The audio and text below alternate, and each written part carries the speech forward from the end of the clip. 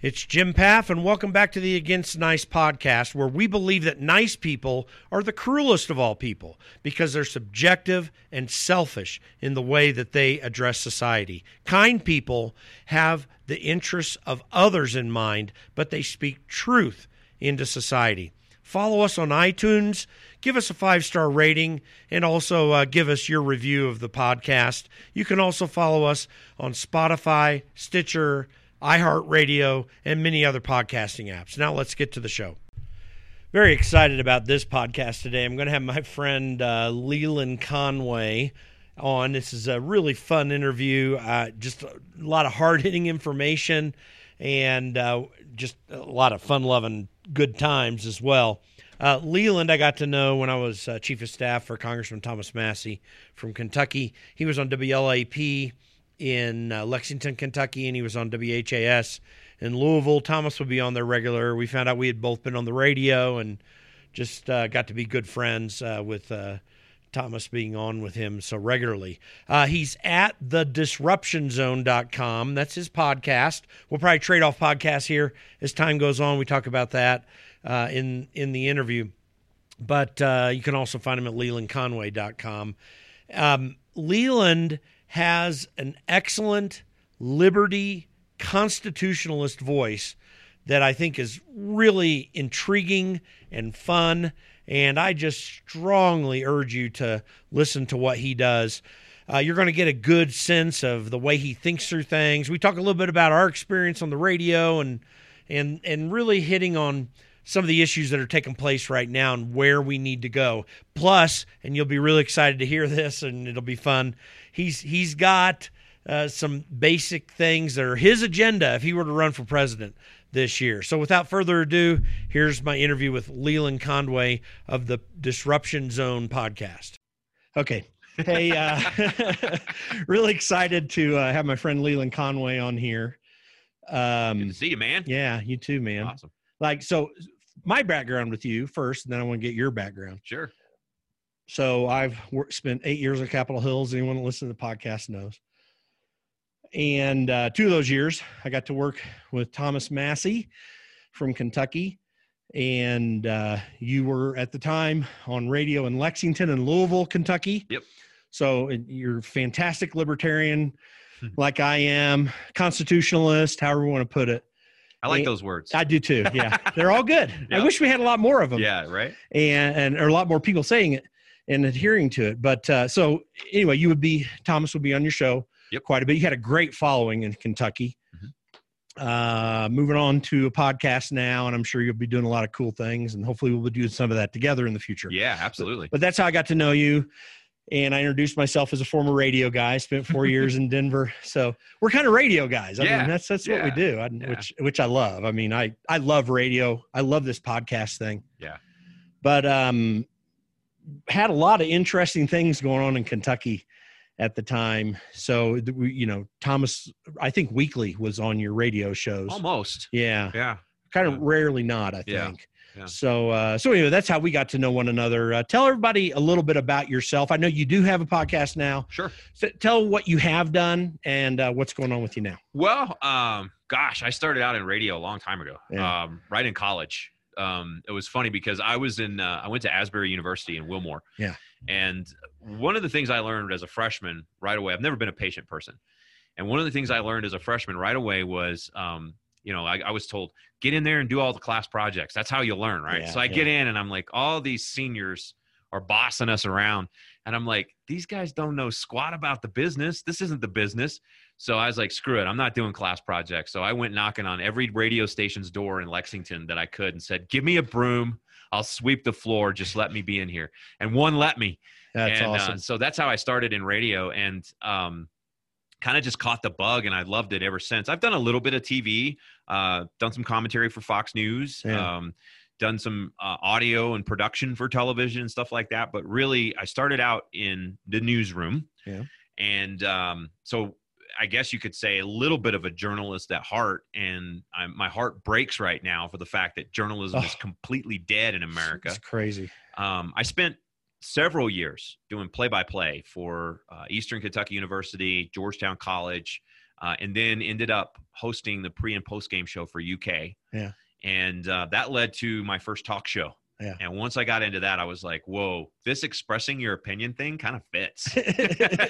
So I did that for like 15 years, just doing just straight up talk show. And now, I'll be announcing some things in the very near future. I wish I could tell you today, but it's not quite ready yet about some of my next moves. But I can tell you that I'm still going to be involved in radio.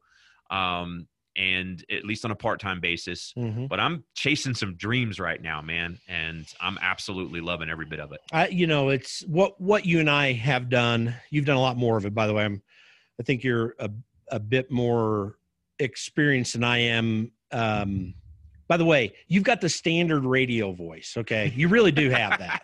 Do I? I think we both do. I mean, I don't know what you mean by standard radio voice. Like, what is that? Like, I think you and I walk into a room, and if there's anybody in that room, they're going to know instantly that you or I have walked in the room. Right. And so I don't know if there's like a standard sound so much as there is it's a combination of voice and personality, right? And it's not that we necessarily want to kick everybody else out of the room. It's just that when we walk in, people tend to know we're there for whatever reason. And so I think that's what we have. And when we're in the middle of talking, we're like, everyone tends to gravitate. They stop their conversations and then come over and get to this one. And because we're so loud. Yeah, I know, man. Like, well, I'll just pay attention to the one I can hear. That's right. I always have to adjust the volume on the end product. or equalize it. My family would always be like, "Do your radio voice," and I'm like, "Right now? Yeah. Oh, any conversation I have?" It's so true, man. It's funny. So. But you get into this, and the way I got into all this, it's really interesting. Two major things happened in my life that got me passionate about radio, other than getting into politics. Right. So I was in college at Indiana University, and there was this, and I started. Forgive you for being a Hoosier, by the way. Thank you. Well, we play better basketball than you Kentuckians. No! By the way, I would love. Here comes the brawl. I would love to do the Kentucky jokes. I have a. They're off track here, and I'll get back to my thing. This is my. The way I look at college basketball. And I love college basketball. Sure. I mean, people in Kentucky, I still Kentucky, Indiana, North Carolina, it's all there is. That's right. Yeah. So, and I think it's fair to say Indiana kind of is the world home of basketball, but Kentucky and North Carolina are close seconds in my mind. You may disagree, but I'm just. Oh, we're going to claim it, but that's the beauty of it, right? Yeah. Having, like, those three states are all going to tell each other they're the home of it. And that's what makes being those three states as opposed to anybody else as a poser. Yeah. Oh yeah. So this is my theory on college basketball, the history of college basketball since the 1940s. When the NCAA tournament became the dominant tournament, it was the NIT before that, but the NCAA put together a tournament. There are only 4 teams that are the heart of college basketball. Yeah. It's Indiana, Kentucky, North Carolina, and Kansas, period. Yeah. Because every one of those teams, they've had their down decades, but every decade since the 1940s, those are the 4 teams you always look to. Right. It's been my theory for a long time. Yeah, and then there'll be some people that'll try to interject Duke in there, but Duke doesn't win championships. Well, they go to the tournament every year, but that's not the same. And they're always like in the top 5, and then they fizzle every year. They exit early. Of course, Kansas has that problem too right now, but they do, well, but we all have in various decades. The thing is, Duke's only done that within the last 3 decades. Right, exactly. And not all the way back to the 40s. And, that's exactly right. That's a great point. Yeah. And they are today the San Francisco of the 1950s. Yeah. San Francisco had that too. Wilt Chamberlain played. I think it was Wilt Chamberlain played at San Francisco, and they won some championships in the 50s. So no, these 4 teams are always in the game somewhere. Yep. I mean, they're making the tournaments. They're rarely not making the tournaments. Right.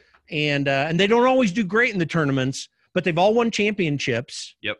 Through that time. UCLA is another one that people say, oh, you got to put UCLA. No, John Wooden era. Yeah. And then a brief time in the 90s. Yeah. And that's really about it. Yeah. That's not enough to call it a dynasty. Right. It was a dynasty period. Versus, like you said, always Kentucky, Kansas, North Carolina, Indiana, always in the mix. And when they're not in the mix, something's wrong right. in college basketball when Indiana wasn't doing so well a few years back. Right. It was like, they're going through fits and starts trying to find a great coach because something's wrong in the world of basketball when it's not. It drives everybody nuts. If the 4 of these teams don't show up in the tournament, people are like, what's going on here? That's really weird. No, seriously. So even though I'll take Kentucky has more championships than IU, right, sure. But I'll take IU over Kentucky anytime. You have to respect Kentucky basketball. I was in North Carolina with my uncle one time. Got on the golf course, and I had some IU socks on. Oh no! And this guy comes up to me and says, "Hey, what are you doing there?" And I had to say, "Hey, I love Dean Smith. I just got to tell you, I have great respect for Dean Smith."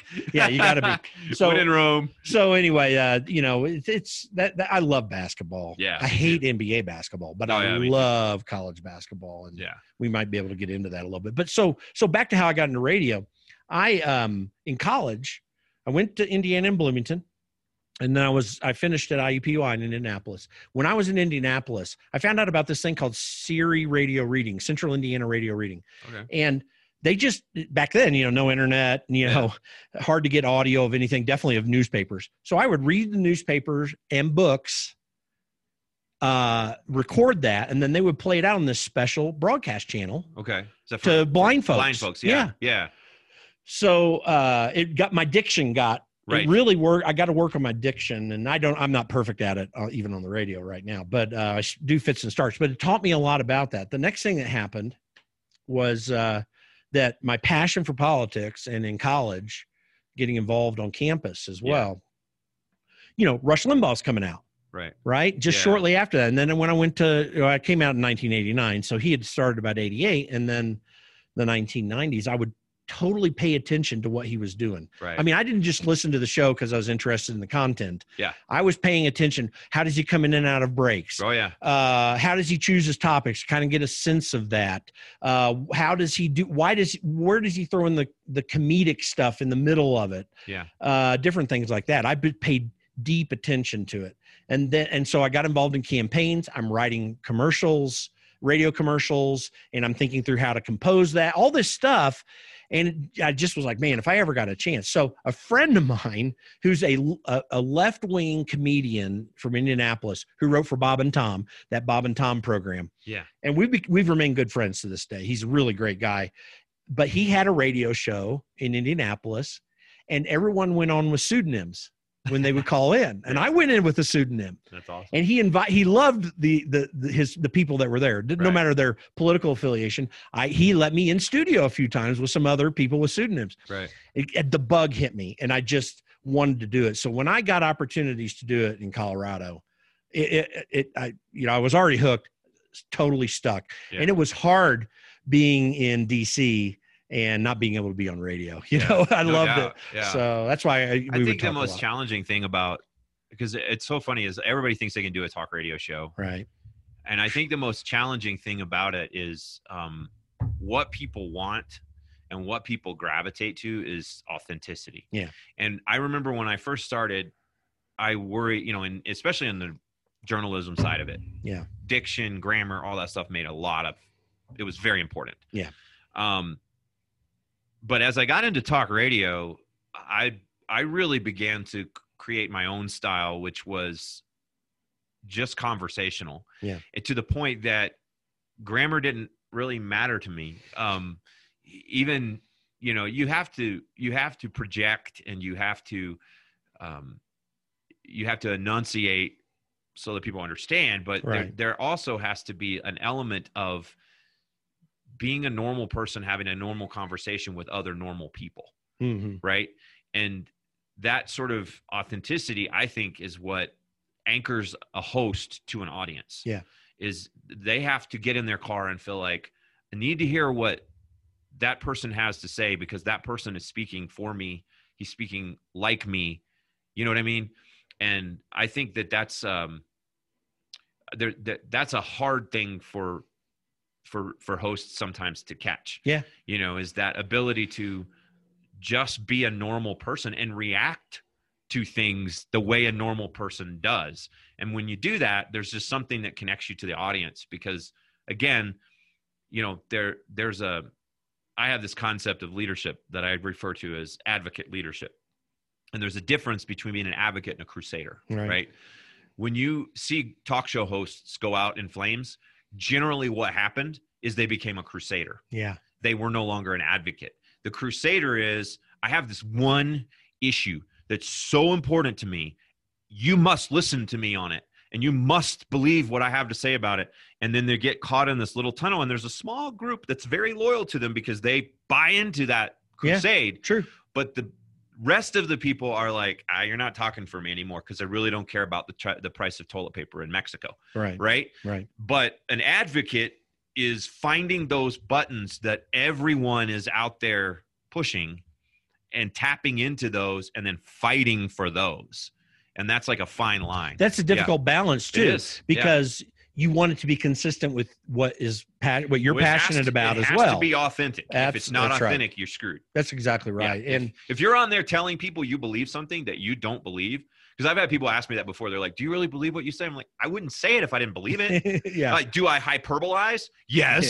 Do I exaggerate? Yes. Do I add things for entertainment value? Do I embellish stories sometimes? Sure. Yeah. But I really believe what I say. If I'm not on principle, man, you're going to know it. Yeah, Exactly. People are smart. People are way smarter than a lot of people give credit for. Well, in fact, I'm totally convinced that the American electorate, they're slow to respond. Mm-hmm.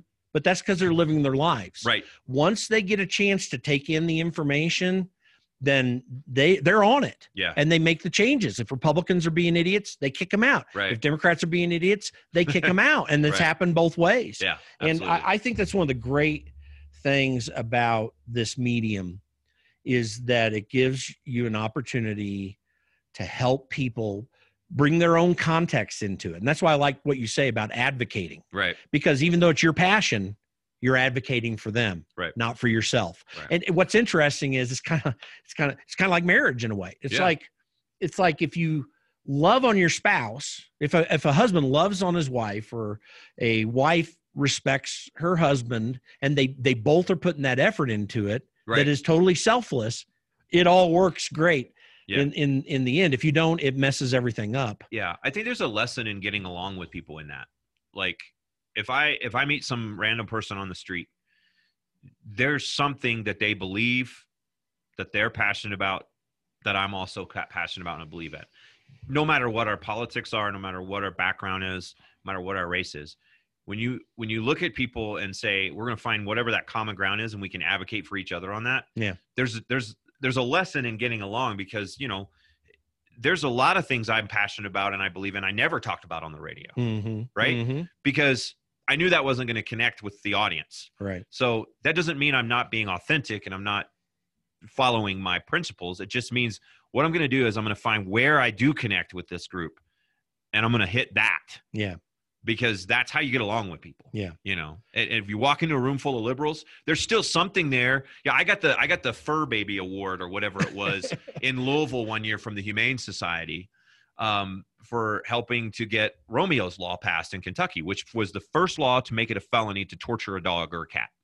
And I remember Governor Beshear, the original, had a signing ceremony that I was invited to, and they brought in Romeo, which the law's named after Romeo. He's a white lab that was caught on tape by a neighbor just being viciously tormented by his owner. He survived it, found a new home. We brought Romeo in, and he signed the legislation. It's probably the only legislation in America that's signed by a dog paw. But again, here's me standing there with Governor Beshear. We're talking UK basketball and puppies. Right. We disagree on everything else. Yeah. But in that moment, the Humane Society giving a conservative talk show host an award for animal advocacy.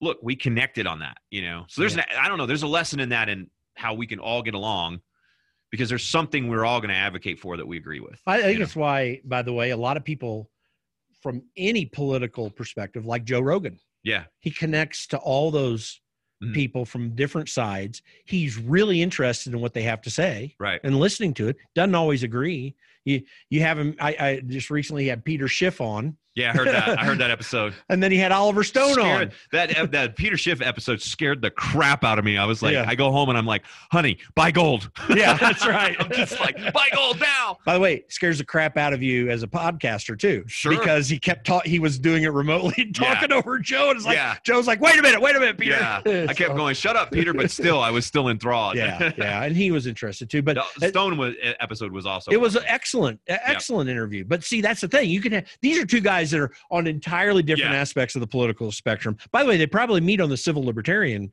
aspect of things. Yeah. But they're so different politically, and yet it's engaged. That's I'm trying to do that always on this podcast, and I just think that people are, and this is why, who'd have thought podcasting would be so big? I mean, it's shortly going to supplant on-air radio. I agree. And absolutely agree. And it's convenient.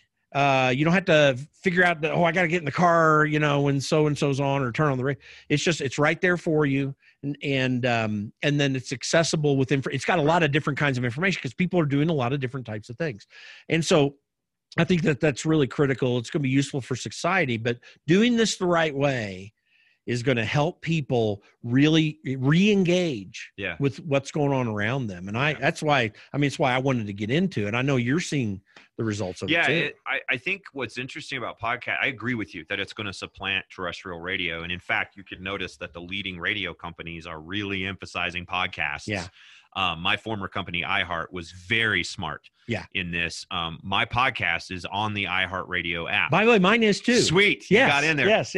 But they are the number one distributor of podcasts. And what's really interesting about that is their app is really crappy. Right. It sucks. but people are using it. But I like the fact that it delivers those episodes directly to you. But here's the difference, right? Yeah. I spent the last 15 years of my life literally bound to the idea of, are we getting thousands of listeners or not, right? Like massive numbers of people. Now, at the podcast thing, it's very different. I mean, you do want big numbers, but nobody's going to be Joe Rogan. Joe Rogan with his tens of millions. Adam Carolla. Or Adam Carolla with their tens of millions of audience a week. Those guys were literally in this at the very beginning, and they've been slogging away. But what the future is, it's going to be a lot more segmented.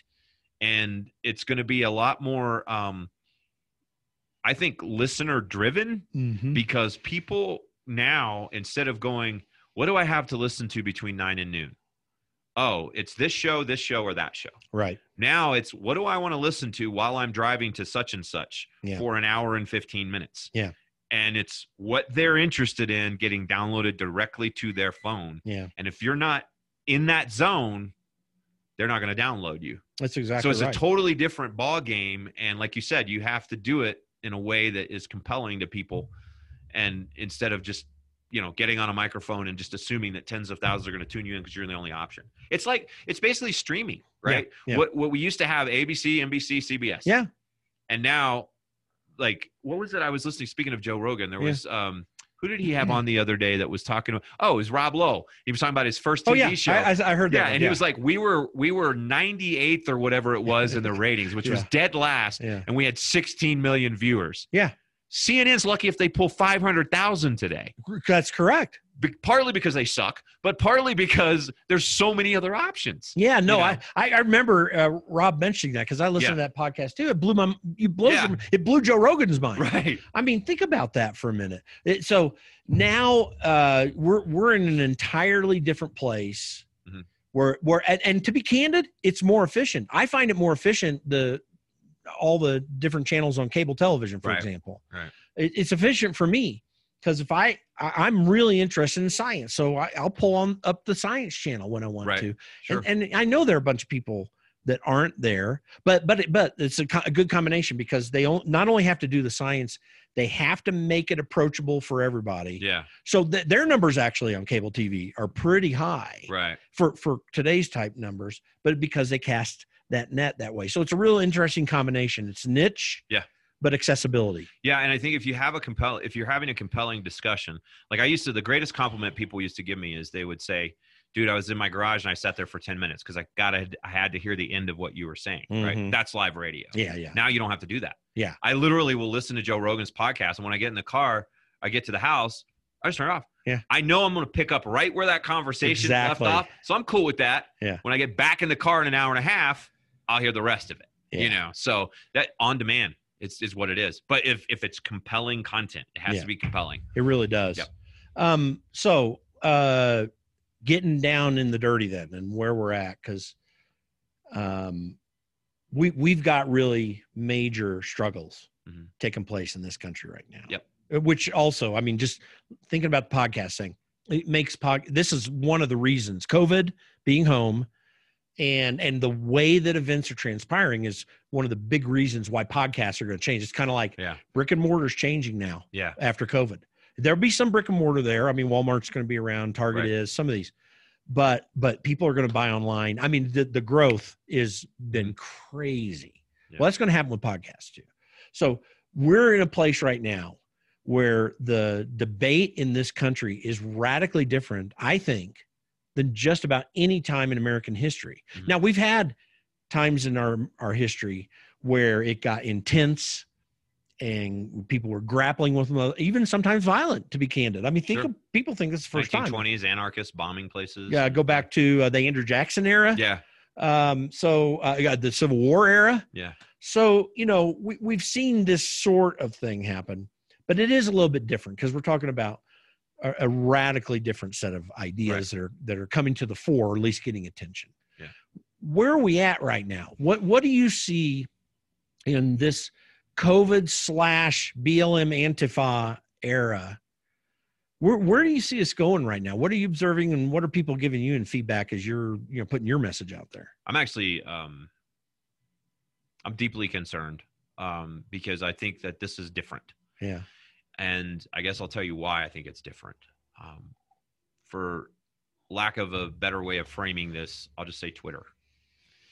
You look at Twitter, and about 90% of the activity, 22% of the American people are on the Twitter platform, 22%.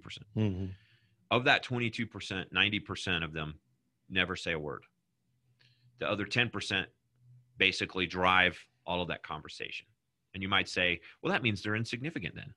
But they're not. Why? Because in the media, 90% of the people in the media are left-wing. Those people that are driving the Twitter conversation are left-wing. Twitter gives the media a convenient way of framing a news story falsely. So in other words, when media goes on and they say on 10 o'clock news, on Twitter today, right? Yeah. And then they frame an entire story. And when they frame it that way, they frame it as if this is the entire nation's thinking about this person. So when somebody gets destroyed on Twitter, it's because everybody hates them. Yeah. Everybody disagrees with what they said. Somebody says something controversial, does something controversial, it's Twitter. Here's what's happening that's dangerous. There's an entire different America. We saw this emerging in 2016. Mm-hmm. In 2016, it was the polls. They were wrong. There was a hidden population that was silent, but they were the majority. Well, they weren't the overall majority, but they were the majority in key states. Yeah. Right? There was this massive population that was completely unaccounted for. That still exists, and that lesson hasn't been learned. There are a lot of people I've seen. The best way to sort of capsulize this is the people will sometimes say, wait till the ones who just want to be left alone get involved. Yeah. That is a huge segment of the population that just wants to be left alone. And so it's not accounted for, but it exists. So what I see is a sort of schism developing, right? You have the Twitterati, and they're driving the conversation. They're setting the rules for conversation. Can't say this, can't say that. This can't do that. But there's this other population of people who've been living their lives a certain way for their entire life, and suddenly they're being given a whole new set of rules, and they're going, who are you to tell me that? Right? Mm-hmm. That schism, I think, is dangerous because I don't know what's going to happen in the election. There's a lot of upheaval. There's a lot of question about the whole mail-in balloting and all that kind of stuff, which normally I'm not against mail-in balloting, and some states can do it. Some states can't. We're not prepared to do a federal election that way. There's going to be chaos. And I see this sort of huge schism developing. I think the vast majority of people disagree with burning, looting, rioting. But I think there's a large chunk of the American population that leans left in their thinking and therefore is afraid of the small percentage of their political body that is driving that violence, looting, and all those things. And I want to be careful to distinguish. There's two different things here. The original idea behind the protests, I'm on board with. But I think so is everyone else in America. Reform is coming. Right. That is going to happen. And so we best be prepared to be at the table talking about how we want that reform to look. But it's going to happen. The conversation that needs to happen is going to happen. But what's driving what's happening now in cities is not in any way tied to that reform. It's not tied to that agenda. It's tied to something else entirely. And we have a major political party in America that is so afraid of that small fraction of their party, which is driving this Marxist ideology, that they're doing their bidding. Yeah. And that to me is terrifying because, again, we go back to the other population I told you about that ain't about to take any Marxism. Right. Right? Right. And that clash is coming because if that one particular party controls the country after November 3rd and starts allowing that small percentage of its population within that group of political thinkers to set the rules for everybody else, that's going to be a recipe for chaos. Does that make sense? No, it absolutely makes sense. I believe that, so to speak, Donald Trump is going to not only win the popular vote, I think he's going to have an electoral mandate. I mean, that's what's setting up. Just the political prognosticator. Sure. I am constantly having to look at polls, running campaigns. Right. That's what my spidey sense tells me right now. But I will say this, the most interesting factor on this, and it'll play out in how people react to the end result. Yeah. The people you're describing, is that this mail ballot thing, I mean, we're typically done with the election on election day. Right. We're not. And I don't think that's going to happen. Yeah, we're not going to know for maybe lucky by December 1st. Now, I remember back in the day when Al Franken ran against Norm Coleman up in Minnesota. Yes. And Norm Coleman had it won the night of the election. Narrow. Right. But he had it won. And then Shazam, 3,500 ballots pop up in someone's trunk. Right. I mean, that was the actual story. Right. Stuff like that's going to happen. Mm-hmm. On both sides, probably. Possibly. Listen, yeah. I know specifically of certain instances where I'm not going to say who, but previous presidential campaigns on the Republican side have actually done illegal stuff to get that. But I find I'm more concerned because Democrats are actually trying to institutionalize it. So California's lost right now for Republicans. But the reason it's lost is because of the way that they've changed voting there. Mm-hmm. You have vote gathering is entirely legal. Right.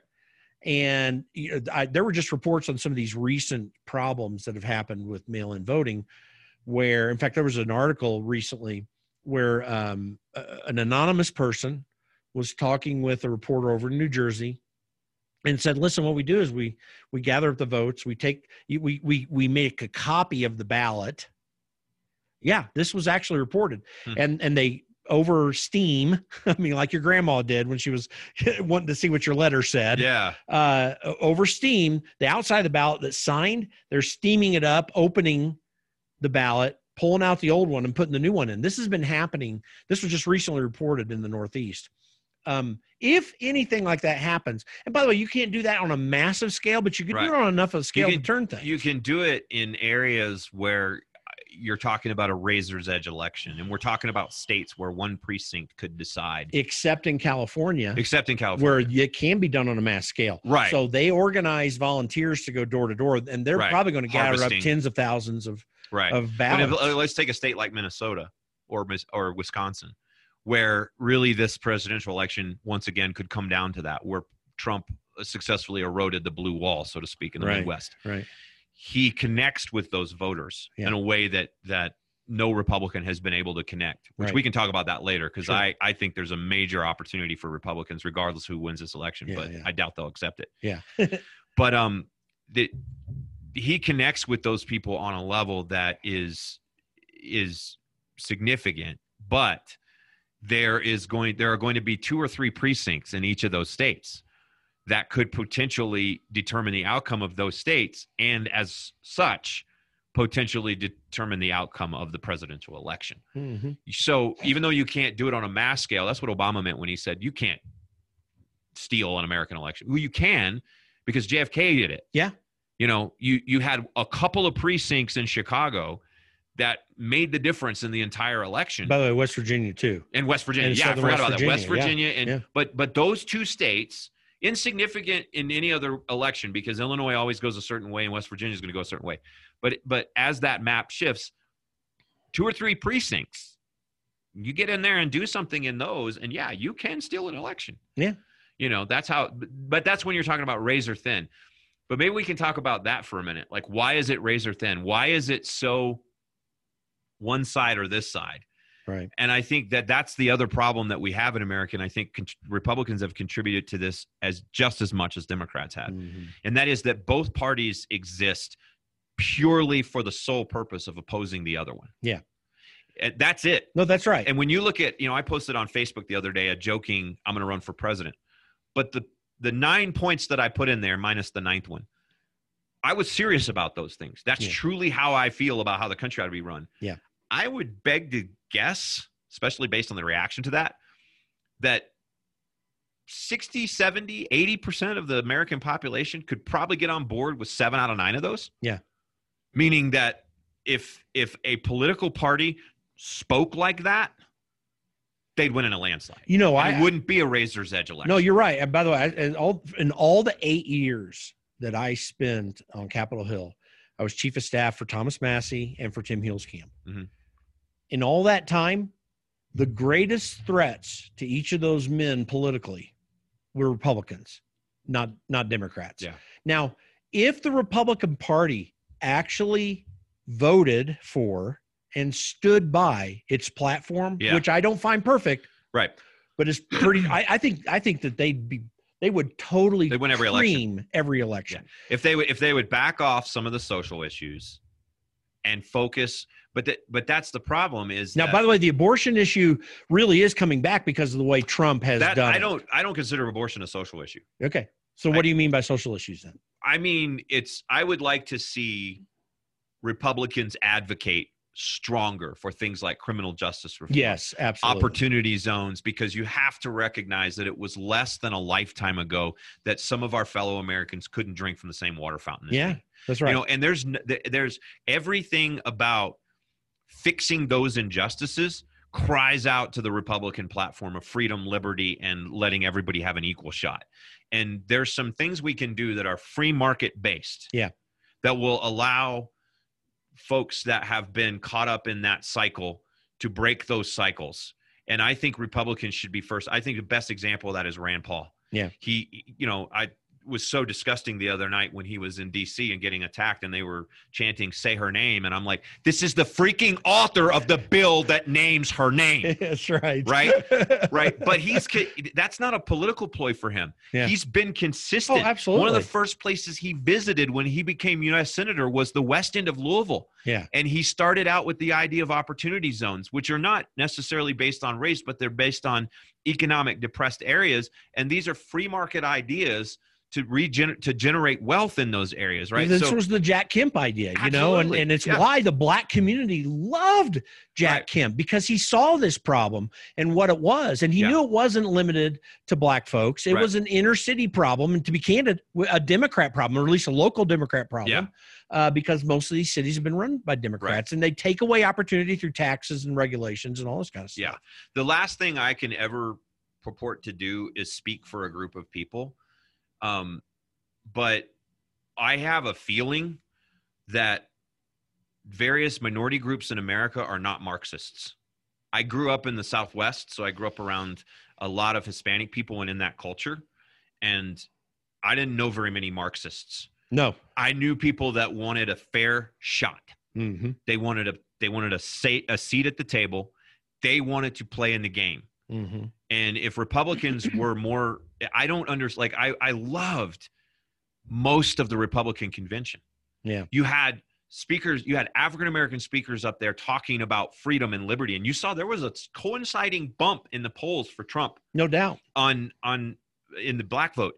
But you know what would have literally avoided this entire summer is if right after the George Floyd incident broke, if President Trump had gone to Minneapolis, and stood there and said, we're going to fix this.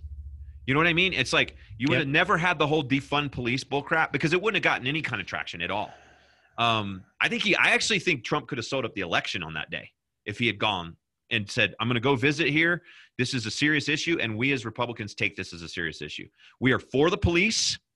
We support police, but we recognize there needs to be some reform. And we recognize what this looks like from your perspective. And by the way, I know that you and I, we have a strong civil libertarian part of us. Yeah. That some various friends of ours, Young Americans for Liberty, I'm on the National Advisory Board for that organization. Matt Kibbe over at Free the People. Yeah. And some other organizations. I had Matt on my podcast recently. This is an area that which proves your point in my opinion, but this is an area where these are groups that are gaining huge traction in their various constituencies that I think a lot of Republicans had no idea. Rand Paul is going to be a leader in the future. Thomas Massey as well, from the Republican perspective, with groups that we would have never thought before. Yeah, because this really is passionate for a lot of people. I had my friend Ken Johnson, former chaplain of the Indianapolis Colts, big dude. He and I never talk black, white, and he's black and I'm white. Yeah. And then when stuff like this comes up, we said it on the podcast. We got to talk. We hate talking race because we don't even think about race. Right. But he deals with things that happen to him. Yeah. I've got other friends of mine that they deal with this. And people intuitively know that this is a problem, not because the police forces are racist, but because of just mostly ignorance and very small, thin line of racism that might actually exist. But people know this in society and it resonates. Right. And Republicans have missed that opportunity. But the biggest reason that they've missed the opportunity, it's kind of Newt Gingrich's fault because we've gone to the lobbyists to fill all the gaps. Right. I see this in campaigns. You go NRCC or Republican National Committee, National Republican Campaign Committee, or with the House or Republican National Committee, they have their incestuous relationships with just a few vendors who do political things who are not in the least about winning elections or getting to a message that matters. They're entirely about getting the media buys and getting all the other stuff. Yeah. And the Republican Party has failed because there's a real incestuous core at the leadership that turns off the American people. Yeah. And there's an attitude of, well, pull yourself up by your bootstraps. And that's what we're here to provide. Right. While the American people see that the little guy gets crushed by cronyism, which cronyism was created by both parties. Yes. It's not an exclusive domain of Republicanism. No. It's not an exclusive domain of Democrats. It was created and it's allowed to flourish under both parties because that is what the elites do to eat at the trough. And the average American steps back. I contend that Americans' political views are so much more nuanced than red and blue, even my own. Right? Yeah. Like, am I on the red team? I'm on the – if you were to say what party do you belong to, Leland, I would say I belong to the don't tread on me party. Yeah. Don't get in my way, and I won't get in yours, and here, let me help you achieve your dreams. Right.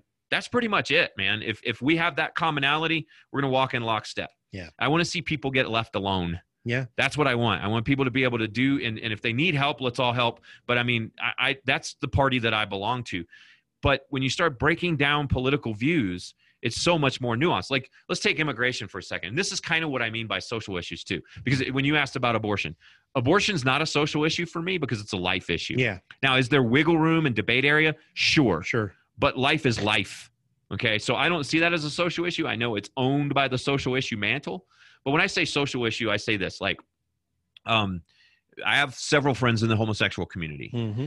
All of them are conservative when it comes to fiscal stuff. Yeah. Right? Yeah. Republicans aren't really banging the anti-gay marriage drum anymore because that's kind of moved on. Right. But there's also not this wide open arms like, come in, be a part of our family. Yeah. We don't care who you choose to love. We just care that we're all in this for liberty. Right? Right. There's not an embracing of that. Yep. There should be an embracing of that. And to the point then, in terms of social issues, I think criminal justice is a social issue. Yeah. And too often conservatives have said, throw them all in jail. They commit a crime, do the time. There's a whole lot of nuanced ways we can deal with that. So a perfect example is immigration. Yeah. Okay. I grew up on the border with Mexico. My dad's had several run-ins with the cartels, dangerous ones. Yeah. Okay. Still faces them as a 76-year-old man. I worry about him every day. He's 20 miles from the Mexican border. And by the way, just to clarify, hold that thought for a moment, but I lived in the Phoenix area for a little while. You lived really close to the Arizona border 20 miles. when you grew up. Yep. In Globe, Arizona, I lived way out in East Mesa. In Globe, Arizona, every night I knew people in that area, and there were illegals running up their fields. That's a kind of a rural area of the Phoenix area. I mean, every night it's happening. That is more like 100 miles from the border. That's how bad that is. Well, they're trying to get to Phoenix, right? Because that's where they can get picked up and they can then get dispersed throughout the rest of the country. Correct. When I was a kid, there's a wash behind my house, a dry wash. It's like a dry creek bed. Mm-hmm. My best friend and I would sit up on the apex of the roof of our house and watch them come up the wash. My mom kept an igloo cooler full of water on the front porch, and they would come and get water because they were coming out of the desert. Yep. Totally dry, totally parched. She'd fix them sandwiches and then call Border Patrol because she's an old Kentucky girl who doesn't want anybody to go home without on an empty stomach, right? Yeah. She would care for them and then call law enforcement. But at that time when I was growing up, it was purely people coming up here to work. Right. But this issue is nuanced in the sense that I am for secure borders. I'm for building a fence and a wall where it makes sense. I'm also for a virtual wall. But I'm also for a humane solution to people who have come here, had children here, whose children have grown up here, don't even speak the language of the place their parents came from, and that no one in their family has committed any further crime beyond coming in here. Right. If you're willing to pledge allegiance to the United States, learn how to speak English so you can prosper, not because we're prejudiced, but so you can prosper, because that's the business language, and pay maybe a small fine for having come here illegally, then let's fast track your citizenship. Now, saying both of those things at the same time is incongruent with the major discussion in America. To say I'm for secure borders and a humane solution for immigration. Because I, as a libertarian, I don't subscribe to the, I think, archaic and frankly, somewhat racist idea that every immigrant that comes here steals a job from an American. Yeah. No, it doesn't. Yeah. They do not. Right. If you come here and you're innovative, the economy is not, freedom is not a finite pie. There is not only a set amount of freedom that only certain people can have. Yeah. So if you've been vetted and you are clearly interested in following your American dream and you want to be a part of this awesome experiment, fast track that. I have a friend whose wife is in Brazil. They've been married 4 years. He can't get her into the United States. She's a nurse. Who says we couldn't use a nurse? Yeah, exactly. She's highly educated. She does not need government assistance to get by, right? So fast track that. But I will be accused of being an open borders liberal for saying that. Or when I said, let's build a wall, I'm going to be accused of being a racist. Right. But almost every single American lives where I live. So that's my point. It's like, it's nuanced, right? And listen, it doesn't have to be a path to citizenship either. One of the things that we did when I worked for Tim Hill's camp, and he had the western 2/3 of Kansas at the time, big time farm community, but a lot of cattle. Right. In fact, the number of cattle on the ground and produced in processing plants, Kansas is the biggest cattle state. Right. Texas has more on the ground. But anyway, there are a lot of really well-trained people in Mexico and Central America that are capable of working with this cattle. And they can only come up on current green card status in a 9-month window. Right. And then they got to go back, which kills the cattle industry. I mean, it's great for California and all the produce industry they got there, but it's horrible for people in Kansas. You could have really trained people, and they don't have to become citizens. Not all of them necessarily feel like that they have. Americans work in Great Britain. That's right. They work in Canada. And they want to send money back home to their families so that they can survive and they find a better opportunity here. So there are ways we can do that too. I'm more on the green card status end of what you're saying. I think the path to citizenship thing should be a higher barrier and it should be purposeful. But we're shutting off green cards, H-1B visas, all this stuff all the time. There's a lot of people who are not terrorists who could come here and contribute to our economy in one way or another. And it's not going to steal a damn thing for many Americans. Well, and I'm 100% with what you're saying. Yeah. I think the real critical issue is voting. Right. That's where this becomes a real problem. Right. Because many states are trying to allow non-citizens to vote. Right. And that is where the line has to be bright and clear, and Yeah. the wall on that line should be very firm legally. Right. But see, that again, I'm with you. We're talking about nuance. Right. Right. Immigration isn't just shut it all down Right. or open it all up. Right. It's not, and it's not about being somebody who rides the fence in the middle. That's not it. It's just that within what we've done in America, I think, and I blame the media for this largely, and the parties, is trying to, we oversimplify everything, and we lump too much into big categories. The idea of immigration is not one issue. It's 1,000 issues. Right. It's the voting security issue. It's the families that have been here issue. It's the green card issue. It's the terrorism issue. It's the criminal issue, the drug issue. It's all of those different issues. So you can't possibly lump your opinion on immigration reform into one element, a wall or not a wall. Yeah. That's absurd. Yeah. And everybody intuitively knows this. And yet, for whatever reason, especially with social media, we still default to those red and blue camps. Right. Why do we do that? Well, and where Republicans make real mistakes on this whole social issue thing as you're framing it is because of the window up, window down aspect of it. Right. It's like everyone knows it's compassionate criminal justice reform. Everyone knows it's compassionate. I mean, truly compassionate. Right. I'm not saying it from the Democrat idea of compassionate because everything's about the children type stuff. Right. I'm talking about real compassion. Everyone knows it's compassionate and humane to try to think through the nuances of this issue. But the problem with Republicans often, I think Democrats too, but certainly Republicans, is that they run away from things because they see it as a binary issue, and they don't understand the nuance. But the binary issue, that's what gets you canceled. Yeah. And that's why everybody runs away from it. Right? I mean, okay, like here's a perfect example. I can say I am for criminal justice reform, but in California, a prosecutor just said we have to take the needs of the rioters and looters into concern before we decide whether or not to prosecute them. That's bullcrap. Yeah. Right? That's not criminal justice reform. No. That's letting people get away with crimes that are destroying people's lives. Where on the other end of it, you've got people that have small possession of drugs. Right.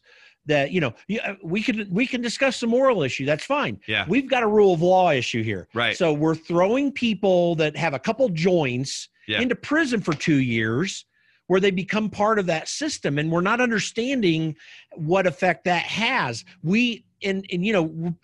Republicans hate this statistic, but we really do incarcerate more people on a per capita basis. I mean, by far, there's not a country that's close. Yes.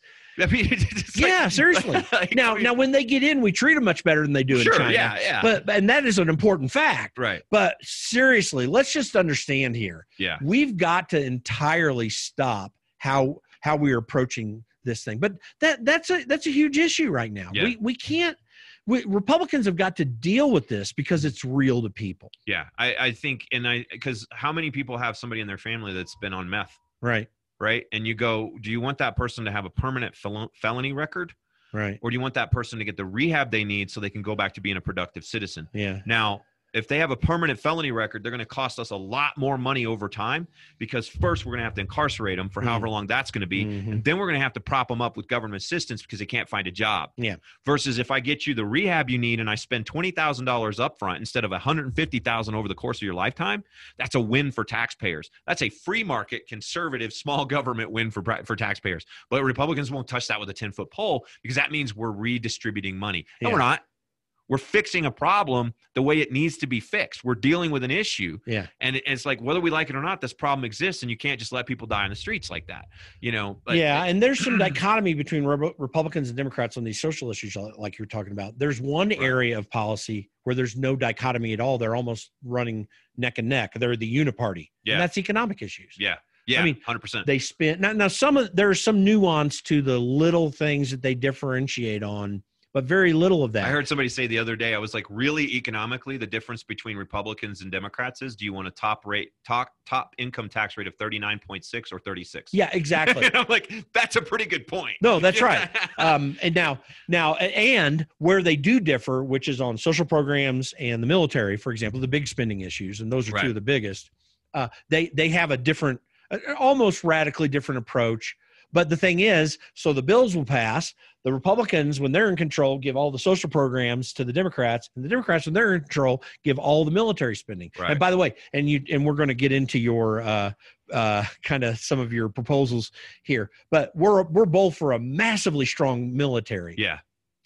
I do, like you, want to bring us in from all this is one of the things I love about Trump is bring us in from all these engagements all over the world with ground troops. Yeah. I am for some massive carrier groups because that helps us to quick deploy to certain things. Yeah. Well, do you know what? You realize what Trump's done here. And this is an area I have a lot of praise for him in, is his foreign policy. Yeah. He has brought the troops home without ending the projection of power. Right. And this is where I differ with my libertarian friends on foreign policy a little bit. Yeah. And that is that the projection of power that America does around the world acts as a basically cost-free police aspect to the world. I hate to say that because we don't like to say we're the world's police, right? Yeah. But projecting power costs us almost nothing. Mm-hmm.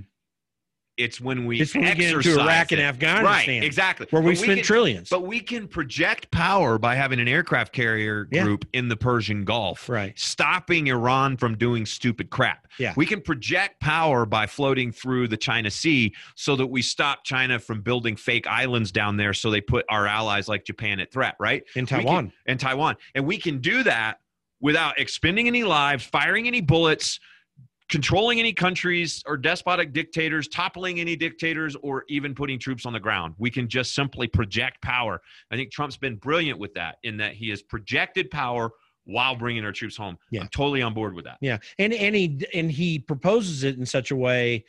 I disagree with him on too much in the sanctions area. Sure, but on the military area, don't engage. We do, and the carrier. By the way, the carrier groups are the best way to keep us from having to have far-flung bases all over the place. Right.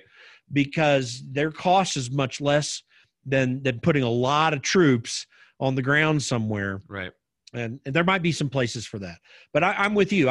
Listen, I believe with Ron Paul on the non-aggression aspect. I mean, I don't think we need to be the aggressors. There's I think a difference we do too between much of projecting power and That's right. Have you ever been in a situation where you have somebody who's causing trouble from somebody and you walk into a room and the presence of authority simply calms everything down? Yep. That's what I'm talking about. Yeah. I've had that happen before where I'm a tall guy, and I have a commanding presence. And I've walked into rooms before where one person was bothering another and it just stopped. Yeah, there's nothing like a carrier group sitting by the Strait of Hormuz. That's all it is. I mean, that's a really quick way for Iran to say, okay, we'll back down for a little bit. Yeah. Then we pull away. What do? They get aggressive again. Exactly. And all we're doing is we're not engaging. Yep. All we're doing is seeing where that point of aggression is on the scale, up or down. Yep.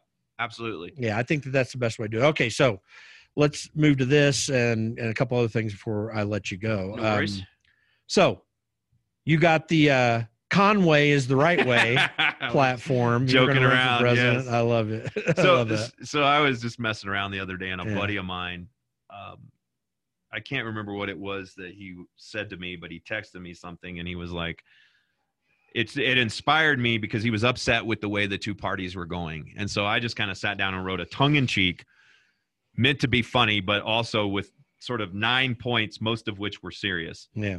And we sort of just went through the first one. And I said, this is my platform if I was running for president. 1, maintain the strongest, most badass military force in the world, raise their pay, bring them home, end all wars, kick terrorists' ass whenever and wherever they pop up with special forces. Yeah. That kind of takes upon Donald Rumsfeld's strategy of the good side of his strategy. He had a sucky side too. He had a very sucky side. But the one thing he did good, that did right, there's my grammar again, was he recognized small, mobile, fast, lightning quick forces that can go in and kick the snot out of a terrorist group and then get the hell out. Yeah. And I mean, we essentially could have done that in Afghanistan from the get-go. We toppled the Taliban in 2 weeks. Yeah. And it was a special forces group that went in there, scared the ever-loving crap out of them, toppled their power, and then we could have just got out of Dodge. Yeah, the only good thing we got out of Iraq and Afghanistan is we upped our strategies along this line. I mean, it wasn't worth it, but we did receive it. Yeah. So, point number 2, we sort of covered this too. Convene criminal justice reform convention. Why not? Yeah. Why not pull people together? Why not bring police to the table? Yeah. Why not bring former prisoners to the table? Bring some politicians to the table. Bring some people with addicts in their family to the table, and have a criminal justice reform to talk about how do we revisit how we train police officers. Right. I saw a story the other day. I don't have all the details of it, but that it's right in the police manual in the George Floyd case, right in the police manual in Minneapolis, how to do the move that guy was doing. Now, I'm not justifying it. I don't think anybody is justified in holding their knee on somebody's neck for 8 minutes, especially when they're not fighting anymore. Right. But the point is, they did what was in the manual. That's got to change, right? There's other ways to deal with that, but how can we deal? We can't just, you and I are not police officers. I can't project upon the police what they need to do their job. All I can say is, we have a community of people that feel a certain way about this. Can we sit down and talk and figure out how we can fix this so that perception is no longer there, but you're still able to do your job? By the way, you're exactly right on this approach. Now, think about this for a second. I've been saying out there is no reason under heaven and earth for a policeman to shoot someone in the back with deadly force. I don't see anything on that. Well, there's a reason it could happen. No, I'm not. By the way, I'm not going to say that every time that happens, that ultimately when you do the investigation afterwards, you may exonerate the person. But as a standard procedure, it should be no. You will not shoot anyone in the back. You should have that stated. But if you find that you have to, you're going to have to make a case. There are legitimate cases where individuals have been shot in the back by police officers because they had a weapon in their hand and they were turning and shooting and turning and shooting. See, but it's a nuance. It's rare. It's not a nuance. Exactly. That's right. That's my concern. So, but here's the other thing. So, and this is why I think this sitting down together to talk about a thing is really helpful, because you've got another situation where people are not understanding that some of the stupid things that cops do is just because of the stress in their lives. Yeah. So one of the things I think about, this isn't the final thing, but just as a way to talk about how we sit down together to talk about it, is you've got a situation where these cops do on a daily basis get into tense situations. Now they've got a psychological issue coming up for them that the police departments need to deal with, by the way, with funding, because to mitigate this problem is going to take long leaves of absence to deal with sometimes for guys and gals who are skilled and capable, and you want them on the streets, but they need to be able to release the tension. But see, people on the other side of the table of this issue sometimes, when they see these stupid behaviors, don't have compassion for the cop that deals with the normal stress of the job. Right. That's why I think this sort of thing is really helpful. When you and I are called upon to do our job, we go to a meeting, we talk to people. Right. When they're called upon to work, they're dealing with people's worst day. Right. Some kid just got run over by a car, head-on collision, and everybody's dead. Yeah. Dealing with the grief of the family. Somebody got shot. Somebody got mugged. Domestic violence.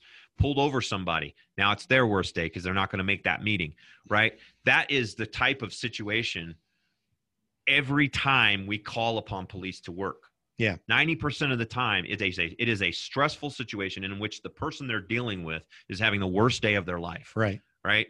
So that's something we have to take into consideration. The other thing is I took a training module. Well, that wasn't really a training module, but they allowed me to be a part of a training module at LMPD in Louisville, where it was a real-time virtual lethal use of force training.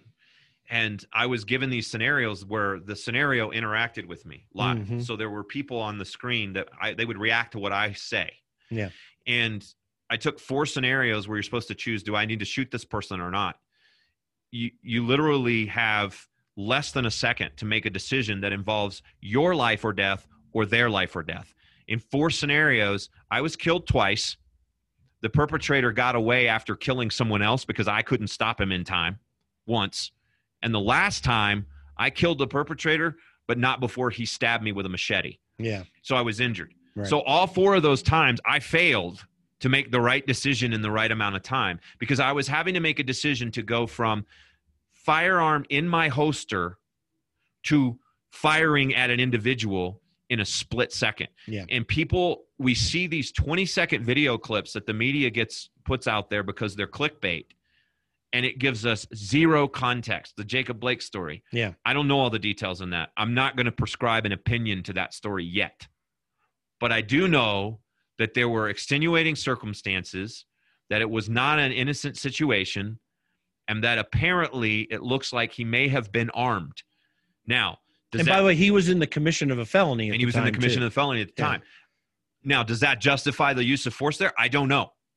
But the context that we're given by the media does not tell us. Yeah. So again, it's a nuanced issue. Yeah, it's a huge problem. So yeah. your idea of getting people sitting down is really important. You talk about well-trained, better paid, highly vetted police force, encourage community policing, which, by the way, we've done a decent job of in this country. Right. There are some communities where we haven't gotten we're into shutting it down in places like in Louisville. They're trying to shut down community policing. It's crazy. Community policing, when I say that, I'm talking about if you have a cop that's assigned to a neighborhood and Mrs. Smith's door is ajar at 4:00 in the morning, he goes to check. Yeah.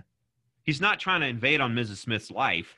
He's trying to make sure Mrs. Smith is okay. That's community policing. You know, I felt I didn't, place. As a civil libertarian on my side of the issue, I didn't have a problem with some of the stop and frisk policies that they tried to implement in New York City, which Giuliani did very well and then fell apart a little bit. It's a hard thing to do, but that kind of gets into this thing too. I mean, we got to think through what are the approaches that prevent, right, but don't take civil liberties away. Right. And to be candid, we lean on removing 4th, 5th, and 6th Amendment liberties right. in most of the things that we're doing. And the only way to figure that out, by the way, is this sitting down at the table thing. Yeah, absolutely. Let's go to your third one. Tax breaks for regenerative farming. I know that sounds kind of weird and probably a little bit loosey-goosey. This is how close we are to Thomas Massey, by the way. Yeah. Well, this is the thing. I've gotten really passionate about this lately. Yeah. I don't believe that my SUV is destroying the planet, right, in the terms of it's changing the climate. I do believe it's destroying the planet in terms of there's got to be better ways that we can. I'm an all of the above guy. Until we find a better form of fuel, use fossil fuels and use them up. Yep. Fine. I love my big Ford F-250 diesel. I've got a big SUV, and I do not feel an ounce guilty about it. And I leave my lights on, and I run my air conditioner to 66 at night, and I do not feel a bit guilty because that's the power source we have. Yeah. But I do care about the environment, and I also care about healthy food, and I care about farm freedom. I care about farmers being able to farm instead of just being locked out of the business by big industrial conglomerates that have all the tax breaks and all the subsidies from the taxpayers. Yeah. And it boxes farmers out from being able to farm. And you could accomplish 2 things with regenerative farming, and that is that we could return the soil back to the way it's supposed to be. Like the whole Midwest of the United States isn't anything like it was 150 years ago, when there were buffalo roaming all over it, peeing and pooping, moving on to the next area, and then eating the grass, trampling the ground, turning it over. Turning it over. Yeah. That is regenerative farming, essentially. Yeah. And there's a couple places like Polyface Farms in Virginia where they do this, and they move the cows around on a daily basis. You mentioned Massey and his solar-powered chicken tractor, which is a hilarious contraption, but it keeps the foxes away from the chickens, but moves them around on the farm so that they're outside.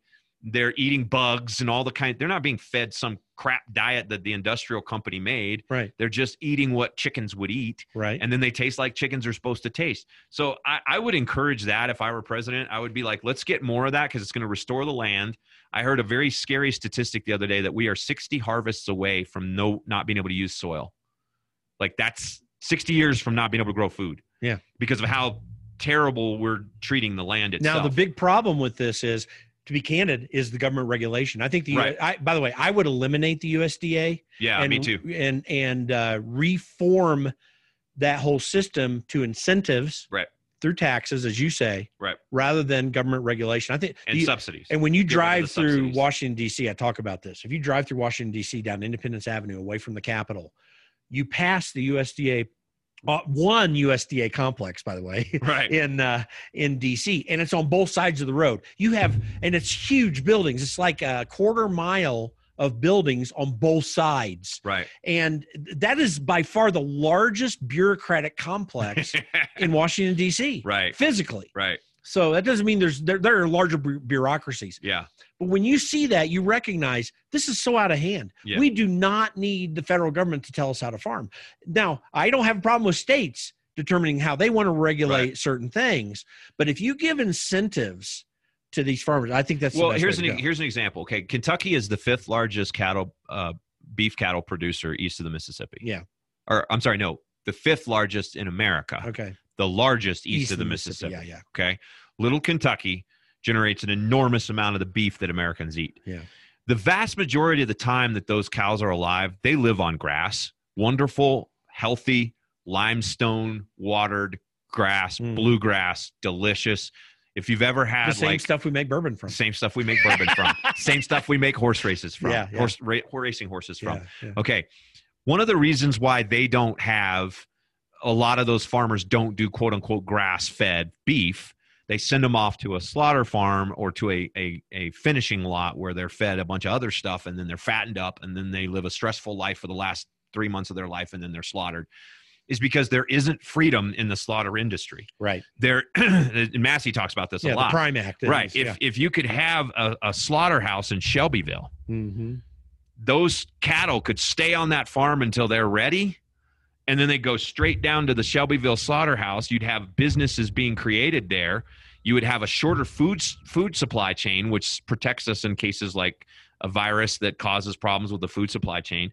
And you'd have healthier food because it would be less stress throughout the course of its life. And by the way, this is one of the biggest corporatist things that happens in the United States, one of the worst. Right.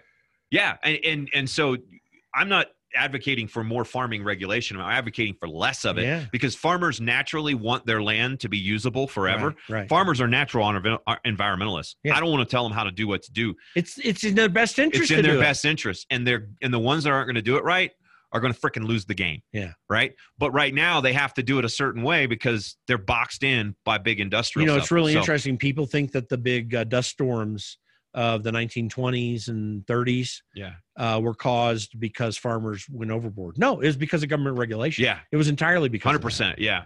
Number 4. Yeah. Overhaul the federal tax program. I would begin. I don't know how this would work specifically in terms of constitutional amendments. I just kind of threw that together real quick. But I'm for a fair tax.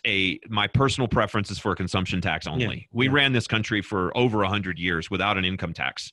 The income tax and in effect consumption taxes, whether it's tariffs or whatever, because we had no income tax. Exactly. We did levies and tariffs and we did fine. And the vast majority of people were able to just go out and build their own personal economy. And that's what I want to return to. We're at a place sociologically where people don't get offended by the fact that the federal and state and local governments take their labor away from them. Right. All the way through May nowadays. Yeah. I mean, people don't even know they're working literally till May before it's their own money. My wife she manages a staff, a pretty large staff, and they're mostly young people. And they were having a meeting the other day. One of her staff members was upset and was apparently going to leave. And my wife said, "You were just hired 3 months ago and the pay was fine when you were hired. Why did that change?" Just trying to figure out what the problem was. And the person said, "You guys lied to me about what I'd be making." And she said, "How so?" She said, "Well, the bonuses, they take so much in taxes and you didn't tell me." And my wife is like, "That's the government, not us. Yeah. You're getting exactly what we told you." Yeah, go to the next business and get your bonus and see what happens. If you're she didn't say this, but if you're too dumb to figure out what the government is taking from you, but the point was it highlights, especially with young people who don't understand how this works. It was literally deterring this person from doing more work because they were having that work confiscated. They were having that labor confiscated at a higher rate because it was a bonus. Yeah, no. Which is absolutely ridiculous. So I would move us towards either a fair or flat tax. The reason I allow for the flat tax is because This is a huge argument. And the bottom line is, if we had a flat tax, say everyone paid 10% of their income, period, end of story. Anytime the government came along and tried to take another penny, the whole country would be up in arms. Yeah, absolutely. So it would act as a police barrier to them raising our taxes, indiscriminately. But I prefer a consumption tax first. Yeah. But I would just say, let's let America decide. Which of these two ways of taxation would you prefer? Absolutely. Hold on, I'm going to have to edit this out. No worries. And I believe in the blunt force instrument of the repealing the 16th Amendment. Yeah. I think we got to do it. Yeah. You have to. That's the only way we can hold government accountable. Right. I mean, even you got to do both, by the way. Yeah. So anyway, so what's the next on your list? Number 5 was, establish a bottom line basic healthcare system to provide for basic emergency healthcare for those who can't provide it for themselves. Listen, in my opinion, we got to get rid of all federal government healthcare plans. Yeah. Now, we might consider doing the DOD plan because that's actually like doing it in a business. Right.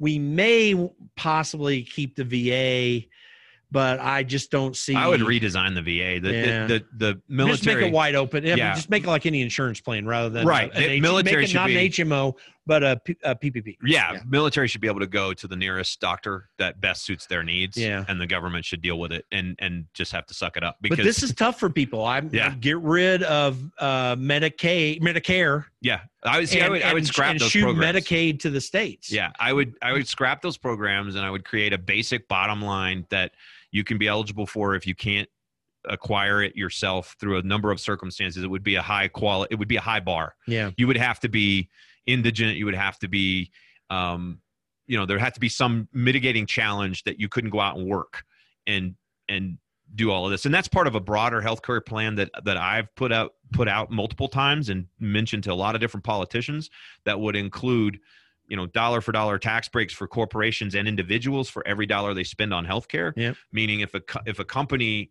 takes part of whatever profit they make and they put it into healthcare for their employees, that's tax free. No, absolutely. So that's kind of free market healthcare. We got to get there. 100%. Number 6 we covered. We talked about secure borders and what to do. So I think we're good there. So number 7. I would abolish the federal Department of Education, turn all of education over to the states, and I would basically I'd phase it out over time, but whatever money is currently going into the federal Department of Education, I would put to the states in the form of block grants on the condition that they offer school choice. Yeah.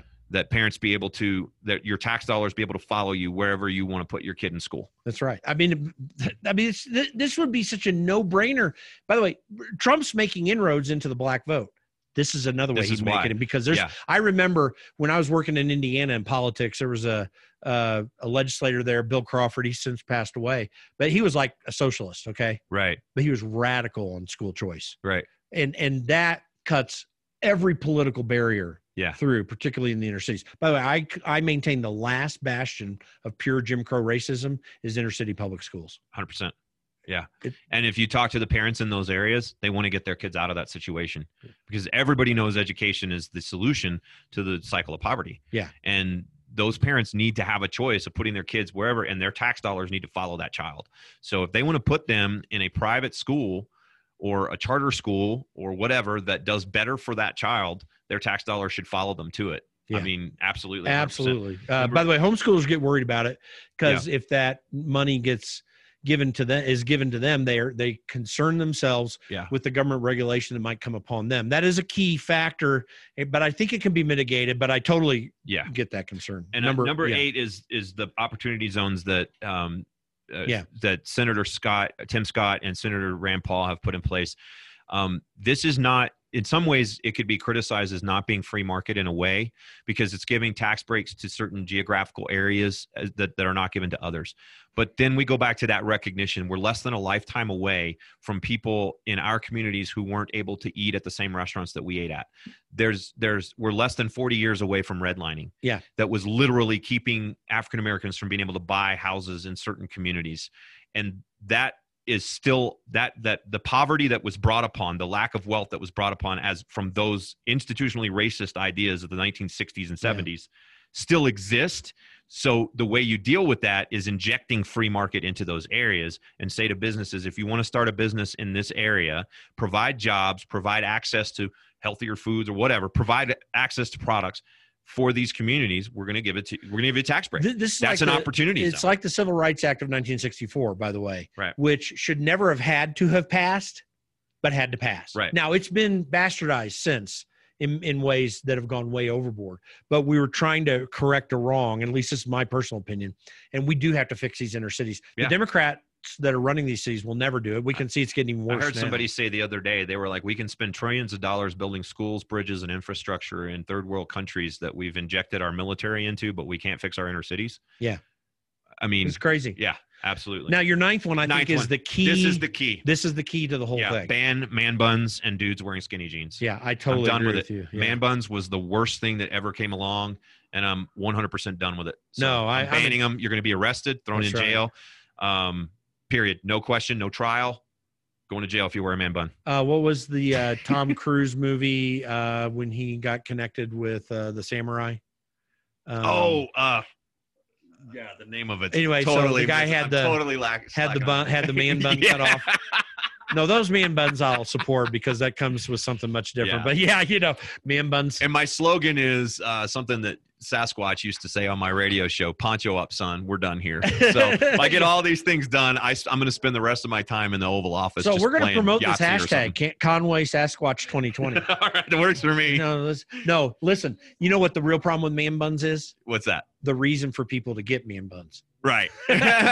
This is a cultural phenomenon that comes up through something pretty trashy in society, if you ask me. I don't know what motivates someone to do that. Yeah, I don't know. There's a lot of people that do it and a lot of girls that I guess think it's good, but no man buns in Leland, Conway's America. So I did all these just to make the point that, again, politics is nuanced. Yeah. There's a lot of things in here that probably don't fit in with the standard Republican platform. Yeah. They definitely don't fit in with what the Democrats give lip service to, but I think it's the way a lot of Americans think. So you talked earlier, as we get towards the closing here, you talked about what Trump's going to do is a new way to connect with people. Because I think a lot of what you've laid out is the kind of nuance to it that people hadn't thought through before is similar to the way that Trump kind of came in and totally radically transformed the way that we're thinking about how to approach the electorate. Right. So what do you see? So you said Trump has set this up. What are we looking at in the future? What are you thinking about there? Well, I see an opening here. Trump did it, but he did it not quite right. Like all pioneers, I guess. He still has this part of what made him so relatable was the fact that celebrity is so important to him. And I think that's part of why he has almost no ability to admit when he's wrong and almost no ability to change direction sometimes. And I would say that there's an opportunity here for somebody to recognize what Trump has done really well. And that is to, again, speak like normal people speak and connect with them on sort of this almost pragmatic. It's a pragmatism in the approach. Because here's the thing, as a libertarian, I know I'm not going to get everything that I want, and I'm not going to win every argument. What I am willing to do is get some of what I want by sitting down and talking to the other side. Mm-hmm. That's probably one thing that's missing in Trump is that I think early on he tried to sit down with the other side and make deals, and they sort of refused. And now he's sort of gone way to the other side of that. Right. I think maybe the next person that comes in that can connect with the electorate that way, maybe they're going to be a little more pragmatic and say, let's get a conversation going here. There's things we can remember back when Tip O'Neill was Speaker of the House and President Reagan they had beers together. They had beers together, and they got deals and they told done. stories. Yeah. They shared they had a common background in a way, right? And they shared stories, and they hated one another politically in many ways, but they knew that there was something important. And they got deals done because going back to bring this full circle to our conversation at the beginning, when I said part of getting along is finding that thing you can advocate for that you both agree on. That's what they were able to do in the 1980s and early 1990s. They could find that thing they both agreed on while they disagreed on everything else, and then advance the ball on that one thing. And that's what I'm hoping the next politician that connects with the electorate can do that. Yeah. If that makes sense. No, I agree. And in fact, one of the concerns with getting there is the Democrat Party. I mean, I think the Republican Party can be very corrupt in a lot of ways. It really concerns me. but the Democrat Party's lost right now. It's not the JFK Party. Tip O'Neill came from the JFK Party, that were still patriots, that still believed in America. They were getting a little radicalized to the left by the time he came around, but they still had this sense of what America was. And that's why, Reagan could trade off the military spending he needed to defend the country with dealing with the other things that Democrats wanted at the time. But they did it. Yeah. And it can be done. Yeah, it can. And I think the bottom line is that we need, like if you look at the way the two parties are set up right now, again, it's red team, blue team. Yeah. There has to be a recognition that most Americans simply don't think that dichotomous. Yeah. We speak it because we think we're supposed to speak it. But in reality, it's like I talk to a lot of my liberal friends. They're actually conservatives in their personal life. Oh, yeah, totally. When you start talking about personal responsibility. By the way, this problem is with the leadership in the parties, FYI. Yeah. It's not with the average voter. Exactly. Yeah, by and large. Yeah. So hopefully we'll see maybe – I'm not optimistic, but I'd like to see kind of a return to dialogue. That's the biggest thing that disappoints me is that it feels like nobody can talk anymore. Yeah. Without getting angry with each other. So what we just went through over the last hour or so. Yeah. Is what happens when you get two radio guys together. Yeah, right? Long-winded? Yeah. Either that or two Baptist preachers. It's going to be an hour or so. A little bit of both, I guess. Exactly. Well, so let me know before we finish. Phone's ringing. Before we finish this, by the way, and so we're doing this for those who are just catching the podcast in me and my wife's store in Woodland Park, Colorado, Fit Nutrition Depot. So a little bit, but it makes it fun. Yep. I mean, we've got a nice environment here, so tell people what they need to know. Hopefully we can trade podcasts here, by the way. I'd love to be on yours as well. We're going to have you on. Oh, that'd be great. So tell people about yours and what they need to know to get a hold of you. And so it's thedisruptionzone.com, www.thedisruptionzone.com. We're on with the in it. Yeah, it's the Disruption Zone. Yeah, The Disruption Zone. We're on iHeartRadio. We're on Apple Podcasts, Google Play, and I think we're on SoundCloud and there's one other one. But anyway, anywhere podcasts are found. Basically. I'm not paying for the SoundCloud thing. Yeah, right. I might want to. I think you need to. I've got it because of the RSS feed. But anyway, you can throw that up there. You can go to thedisruptionzone.com. And, of course, we're on Twitter. It's at Leland Show. And on Instagram, at Great Lelondo. So, awesome. Well, I'm going to tell you, Leland, you're a great friend. You too. Blast having you on the podcast. Yeah, We've been awesome. meaning to do this for a little while. It just hadn't worked out. But thanks for coming on the Against Nice podcast. And I can't wait to get you on mine. So. All right. Cool. Awesome. Thanks, man. Okay, good. Thank you for joining us today on the Against Nice podcast. Please be sure to go to our website, www.politicsisn'tnice.com. You can sign up for our email list there just at the top right of the web page. And make sure to follow us on iTunes or Spotify or Stitcher or even the iHeartRadio app. And give us a 5-star rating and let people know what you think about our podcast. Again, www.politicsisn'tnice.com. Join our email list at the top right hand of the page there and follow us on iTunes, Spotify, Stitcher, or iHeartRadio. Thanks for joining the show today. We'll be back soon.